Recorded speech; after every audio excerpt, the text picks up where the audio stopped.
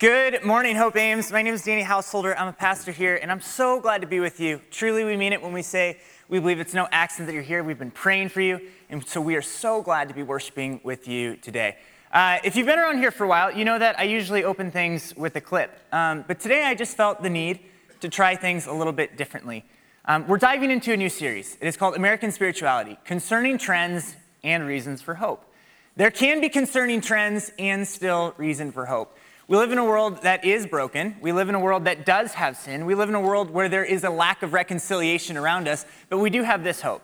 We do have this hope that God promises us in John chapter 3, verse 16. Have you ever heard it? If there was a thesis statement to the Bible, it would be this. For this is how God loved the world. He gave his one and only Son so that everyone who believes in him will not perish, but have eternal life. I want to be straightforward and direct today. There won't be a whole lot of design on the slides. You'll still get a couple of stories, and maybe you'll laugh a little. But I want to be direct and clear about this. As Christians, in this country, in this state, in this city, in this world, there are ways that we have gotten off track.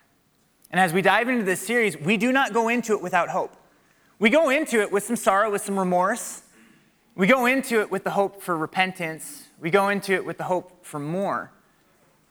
But we're going to talk about these things clearly and directly because it's important for us as Christians to know where we've gone off and where God is calling us back to. So I invite you to buckle in, strap in tight, because it'll be a fun ride, but it's going to be an honest ride because in the church we talk about honest things. So we start with our reason for hope. God loved the world. Jesus showed up. But here's a concerning trend. Are you ready for this? There was a survey by Barna Group. 64% of United States Americans associate U.S. Christians most closely with political polarization. Yikes. How did that happen, right? Because here's the call of a Christian. It's not to be politically polarized, but instead the call of a Christian, it says in John chapter 13, is your love for one another, Jesus says, will prove to the world that you are my disciples. Now, how often do we believe that there's something more important in our lives than love? How often is it that we think that it's more important to win a debate? How often do we think it's more important to be cool? How often do we think that it is more important to win? But here's my question for us today. Are we trying to win stuff? Are we trying to win items? Or are we trying to win people? Because Jesus loves them desperately. Life is so much more satisfying. Life is so much more fulfilling when we win people. My dad used to tell me every single day when he'd drop us off for school, I'd be ready to get out of the minivan, going into elementary school, and my dad would ask me, he's like, hey, Danny, is it better to be, and I'd wait for it, because I knew it was coming, because every single day he would ask this. He'd say, Danny, is it better to be cool or nice? And I'd have to answer, nice. Is it better to be funny or nice? Nice. Is it better to make all the friends think that you're the best or nice? Nice. All right, church, all of us together on this. Is it better to be popular or nice? Nice. Is it better to win or be nice? Nice. Now, even deeper than just being nice, it's more important to love. It is better to be loving than to be winning as the world defines it. As Christians, we are called to love. The greatest testimony to the life and resurrection and ascension and reign of Jesus over this world is our love for one another.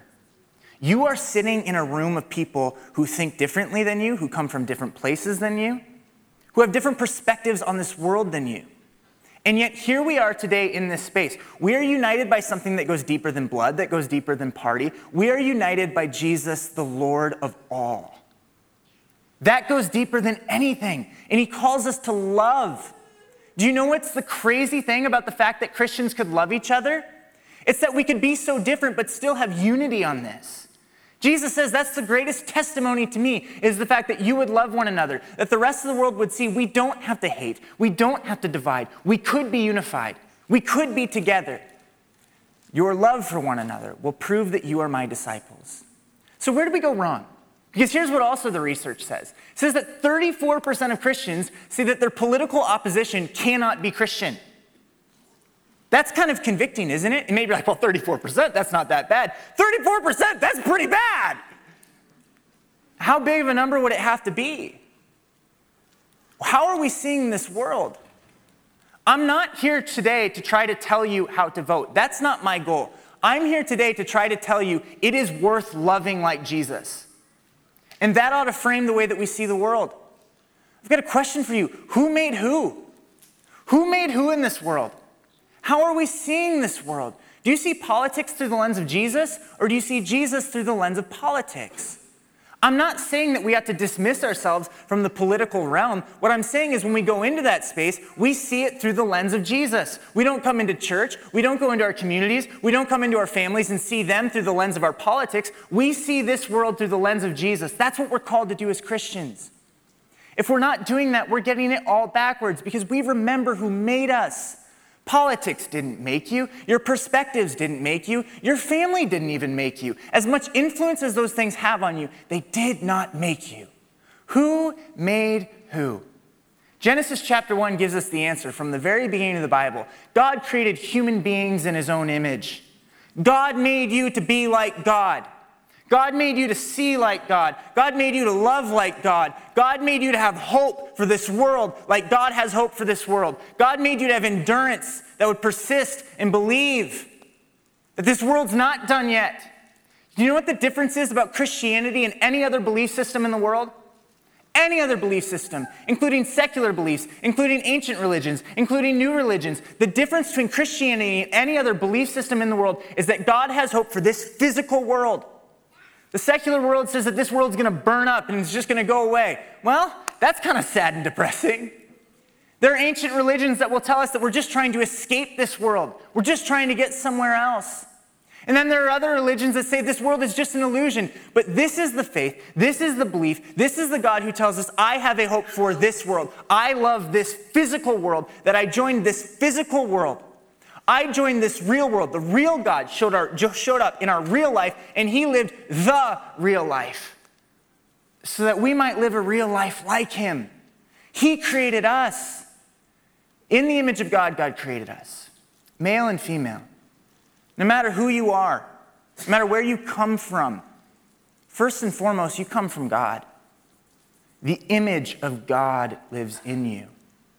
See this world the way that God sees this world.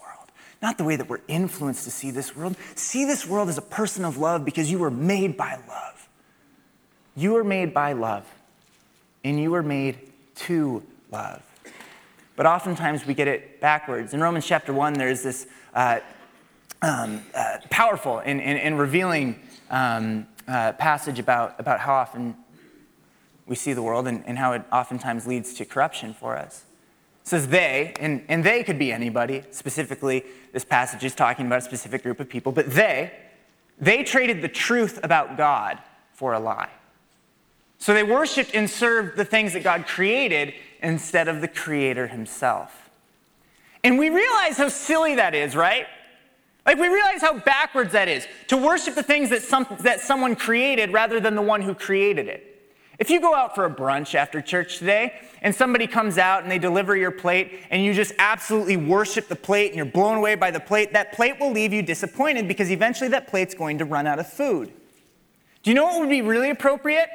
To get up off your seat, to go back toward the kitchen and say, hi, can I talk to your cook or your chef? I want to thank them for providing me this meal. This is what we need to do as Christians. We don't worship the things of this world. We worship the Creator of this world. We're called to something bigger. We're called to something better. We don't trade truth about God for a lie. Instead, we worship the Creator of the world, not the creations that are in this world. What's better? Right before this in Romans chapter 1, it gets really clear. It says, my goodness, how in the world can we worship the things that God created rather than the ever-living, glorious God? How could we do that? So my question is, when you're in this space today, what are you thinking about? Are you here to worship God? Are you here to soak in his presence? Is your mind committed to him? Is your heart resting in his presence? Or is it something like we read in the book of Amos? This is what it says in Amos chapter 8. You can't wait for the Sabbath to be over and the religious festivals to end so you can get back to cheating the helpless. Here's a really good way to know what your God is. What do you think about in church? Are you really excited to get back and do that home project? Are you really pumped to get your work week started so you can make some more money? Can you not wait for a couple of weeks till Sunday afternoons you get to spend watching the Bears devastate you week in and week out? But this year's the year, man, because we got some Iowa State players. It's the year. It's the year. What do you think about most naturally when you don't have anything to think about? That's a good way to know what your God is.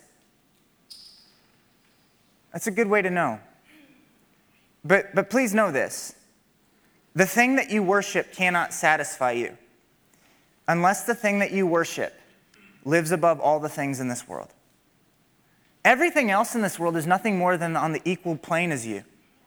It is not worth worshiping something that was created to live life with you. As Christians, we get to live and hope in the God who created all things.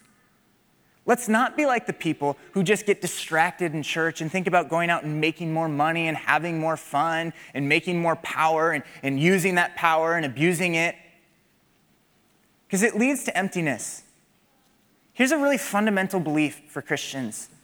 It's really simple as John 3:16, but we need to be reminded of this. God's not going to bless our sin. That thing that we're thinking about in church, we're desiring it so much so we can go out and do that to accomplish more things.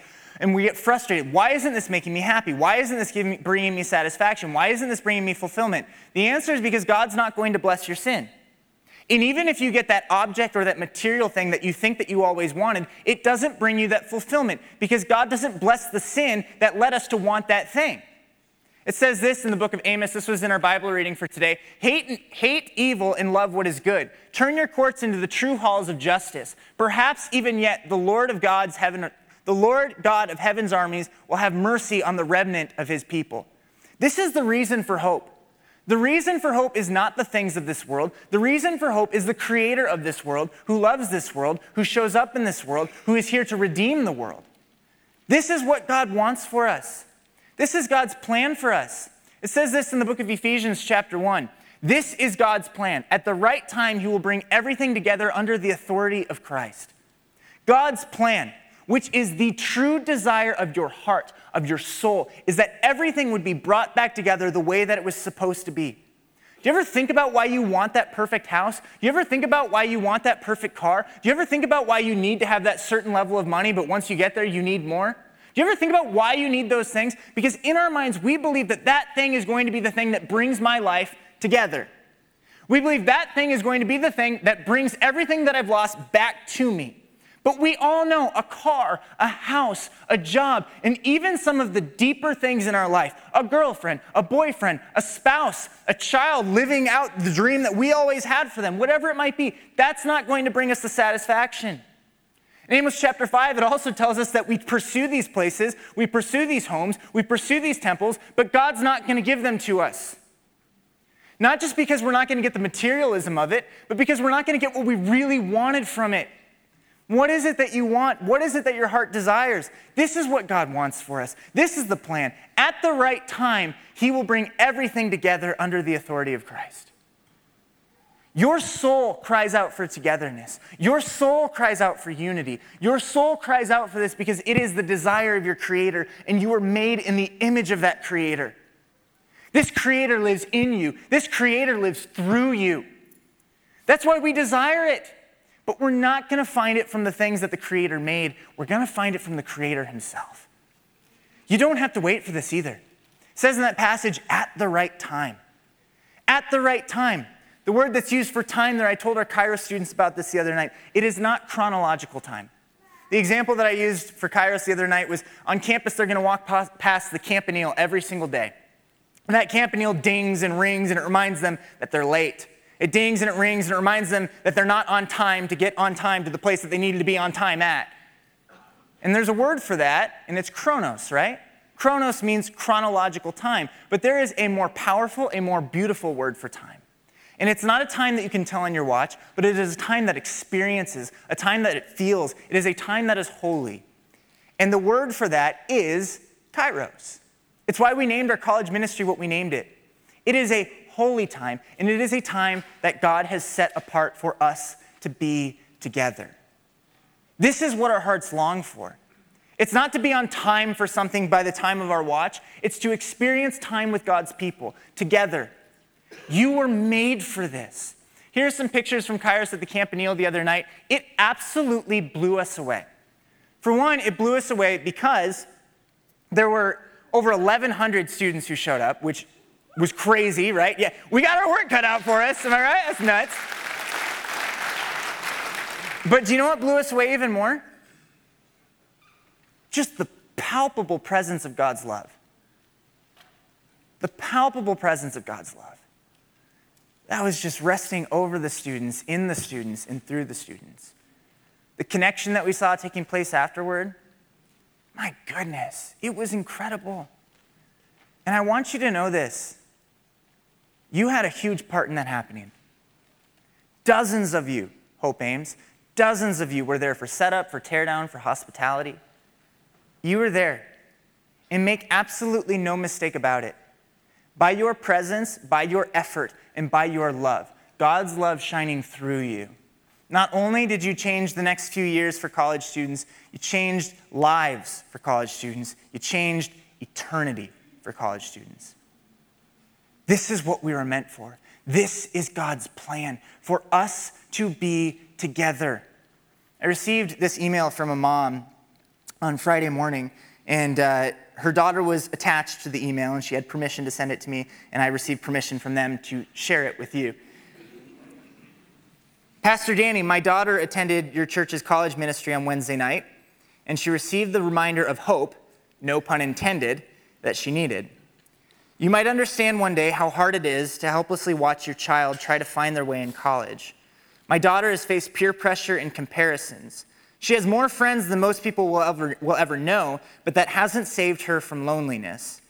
Imagine hearing your Dean's List daughter wants to drop out of school because she feels out of place. So you can understand why I burst into tears Wednesday night when she called to say, "I'm home." Give your congregation my thanks and gratitude.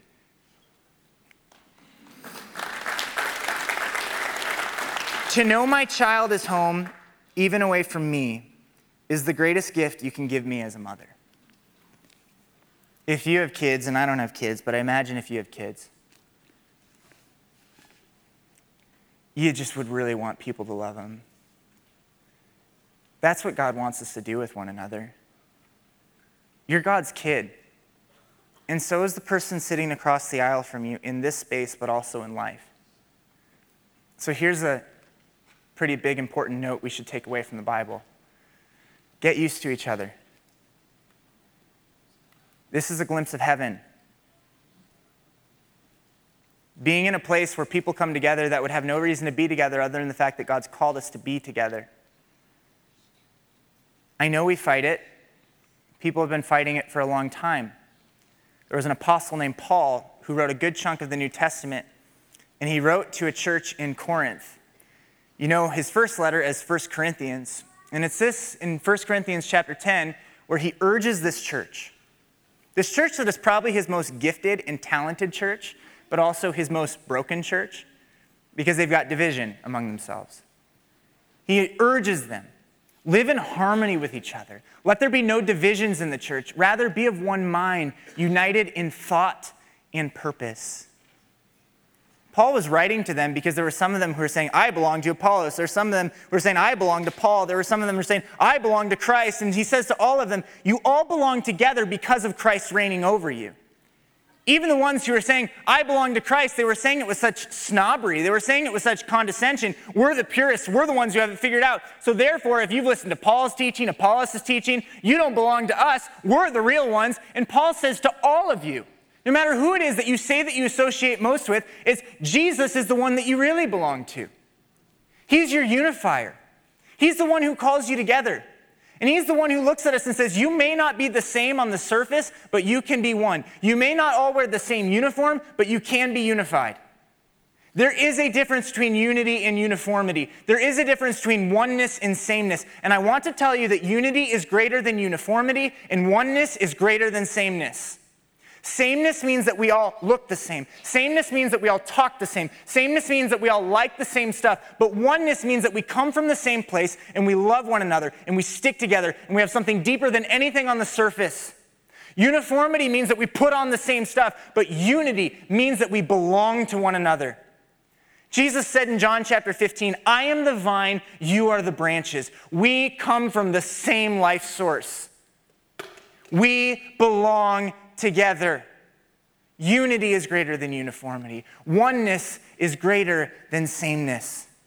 That is why it is God's plan. Again, we see in Ephesians, and this is God's plan at the right time. He will bring everything together. But keep in mind, it's not just bringing everything together for no purpose at all. It is bringing everything together under the authority of Christ.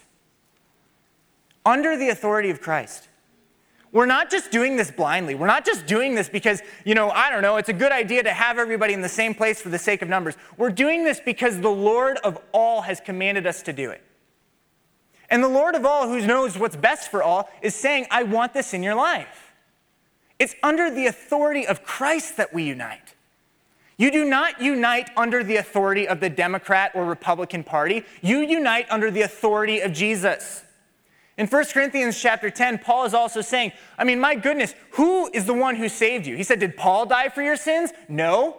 Are you baptized in the name of Paul? No. It is Jesus who has saved you. And I think for some of us, we really need to carefully ask ourselves, did the Democratic Party die for my sins? Am I baptized in the name of the Republican Party? No. I'm baptized in the name of Jesus as a child of God, bought and won by the precious love of Christ.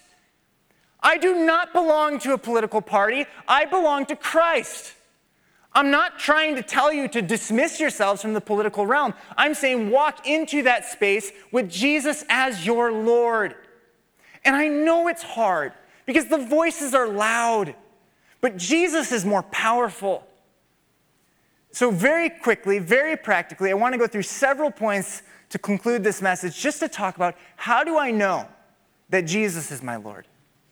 How do I know that I'm following Jesus rather than the polarized groups of this world? So let's begin. And this is biblically based, so I'll walk us through that. But here's the first one. Elections don't paralyze me with anxiety. Do you ever notice every single 4 years, every single 2 years, every single 6 years, we always say the same thing? This is the most important election ever. And we fall for it. And each time it seems like we fall for it a little harder. Princeton and Stanford came out with a combined study, and the results were that we live in a time where people are more afraid of the opposite political party than ever before. And maybe there's some reason to that. But the Bible tells us that perfect love, God's love, casts out all fear. We don't have to be anxious about these things. And I know that elections have real consequences for real people. And please hear me. When I tell you that it does not that who sits in the president's office, who sits in the senator's office, who sits in the governor's office, who sits in the representative's office, does not influence who sits on the throne of the universe, I am not telling you that your problems ought to be minimized. I am telling you that Jesus ought to be magnified.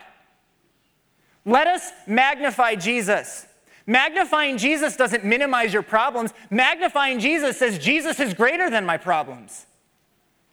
It does not matter. According to Jesus, it does not matter who sits in the office when it comes to who sits on the throne of this universe. And it's not to minimize your problems, it's to magnify our Savior. Elections do not paralyze me with anxiety because I have a hope that is greater than an elected official. Up next, I pray for those that I disagree with. Jesus tells us a lot about loving our enemies. You know that about the Bible, right? He tells us a lot. And then he sets the greatest example. When he is on the cross, he actually prays for the people who are killing him. He says, Father, forgive them. Do you pray for those who you disagree with? Or do you dismiss them? A good way to know that Jesus is your Lord is that you are listening to him when you pray for those who you disagree with. We know that Jesus is our Lord when our lives are influenced by his character, when his character becomes our character, when we recognize the image of God in us. And God acting in us and through us is not the one who dismisses people who disagree with us. It's God who prays for the people who disagree with us. Elections don't paralyze me with anxiety. I pray for those I disagree with. I confess my limits and blind spots. Every single one of us has blind spots. Not a single one of us likes to look at them. I know sometimes I don't, but I am blessed when the people who love me tell me about them. It is so easy for us to look at the left side, to look at the right side, but how many of us are actually looking inside? At our hearts and our souls, and understanding that I am a limited person. I may not have it all figured out. It will lead us to a place of humility. Up next, for how I know Jesus is my Lord, I don't anoint a candidate or party as gods. And can you go to the next slide? Because that sentence isn't done.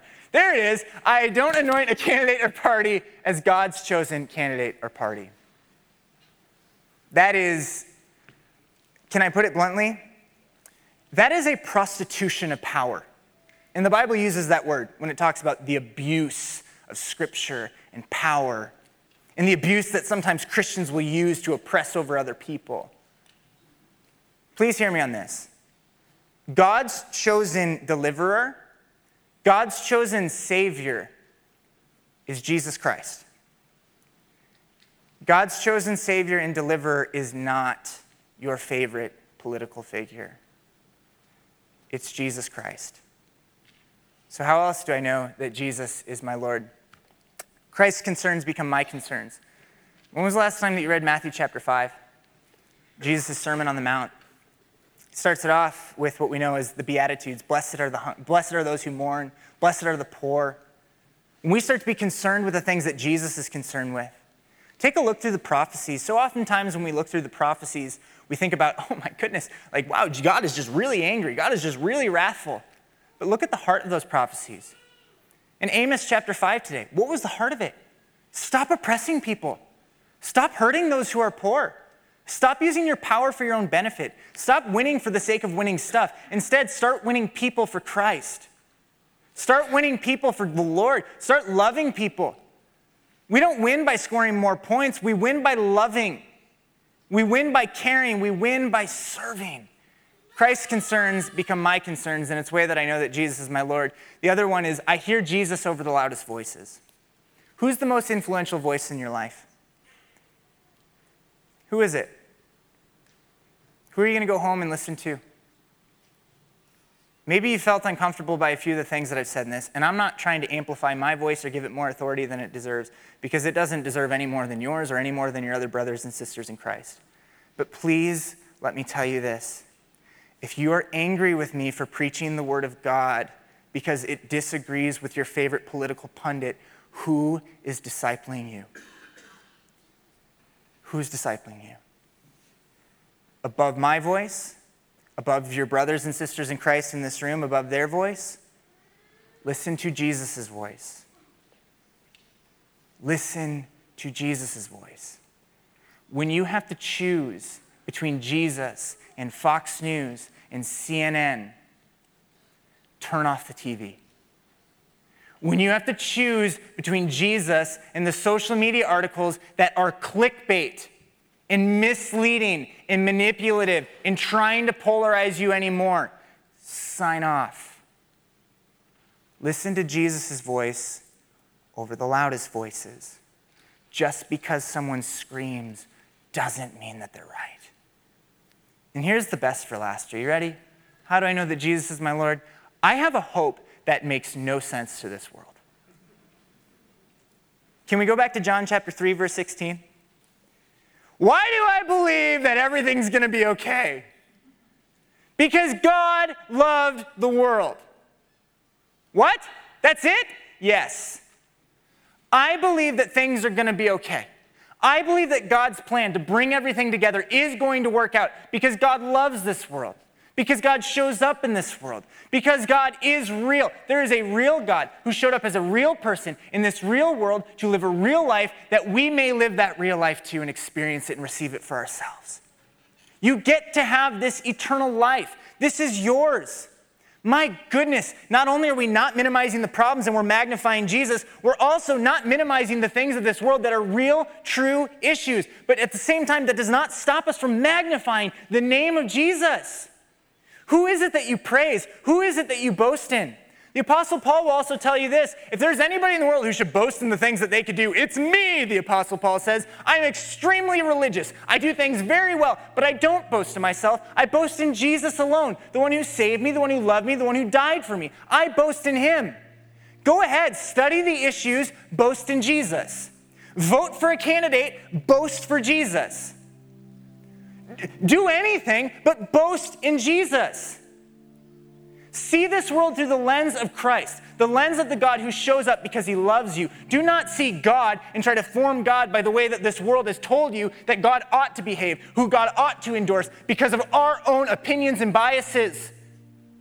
Church, we're made for more than that. We are made for more than that. You are worth so much to God because he's made you for more than this.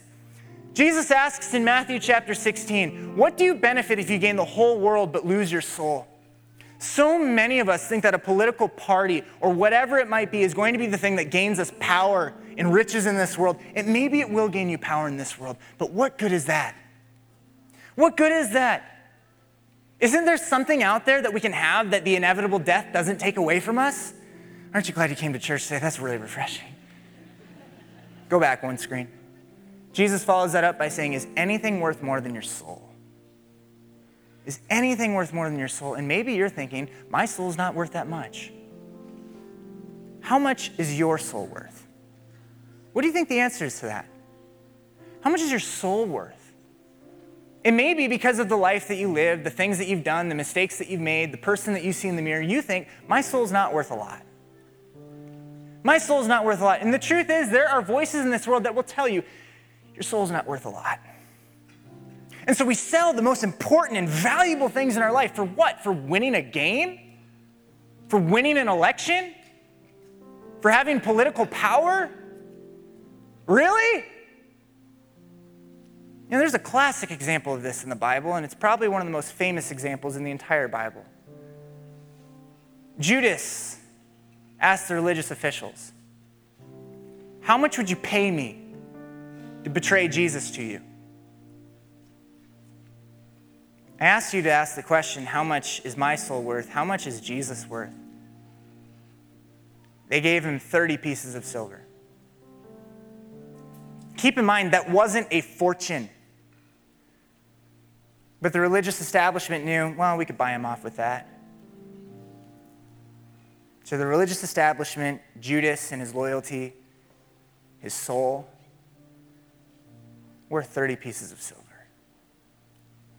Now compare that with the love of God.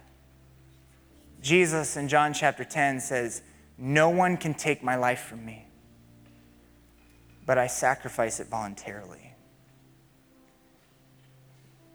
The powers and forces that may be in this world, perhaps they've told you and made you believe that you could be bought with 30 silver coins. Jesus, the living God, the resurrected King, says, your soul is worth my life. Who are you going to follow? Who are you going to trust? Who are you going to believe? Whose image is going to live in and through you? I'm going to follow the one who gave his life for me. The one who said I'm priceless. The one who said I'm invaluable. As followers of Jesus, we get to know this. Please, don't ever forget this. To God, there is no money that could purchase you. It would only be the life of his Son. And voluntarily, out of love, he would give that for us. Who are you going to follow? Who are you going to follow? Sure, there are concerning trends in this world, but this is a reason for hope. That we get to hope in the Son of God who lived and died for us. He died for you. He died for the person across from the aisle from you today and in your life. Let's live like that. Let's talk about the issues. Let's even debate them at times. But let us boast in Jesus, in Christ, the one who sacrifices his life. Amen. Can you all stand up and sing, church? Let's go.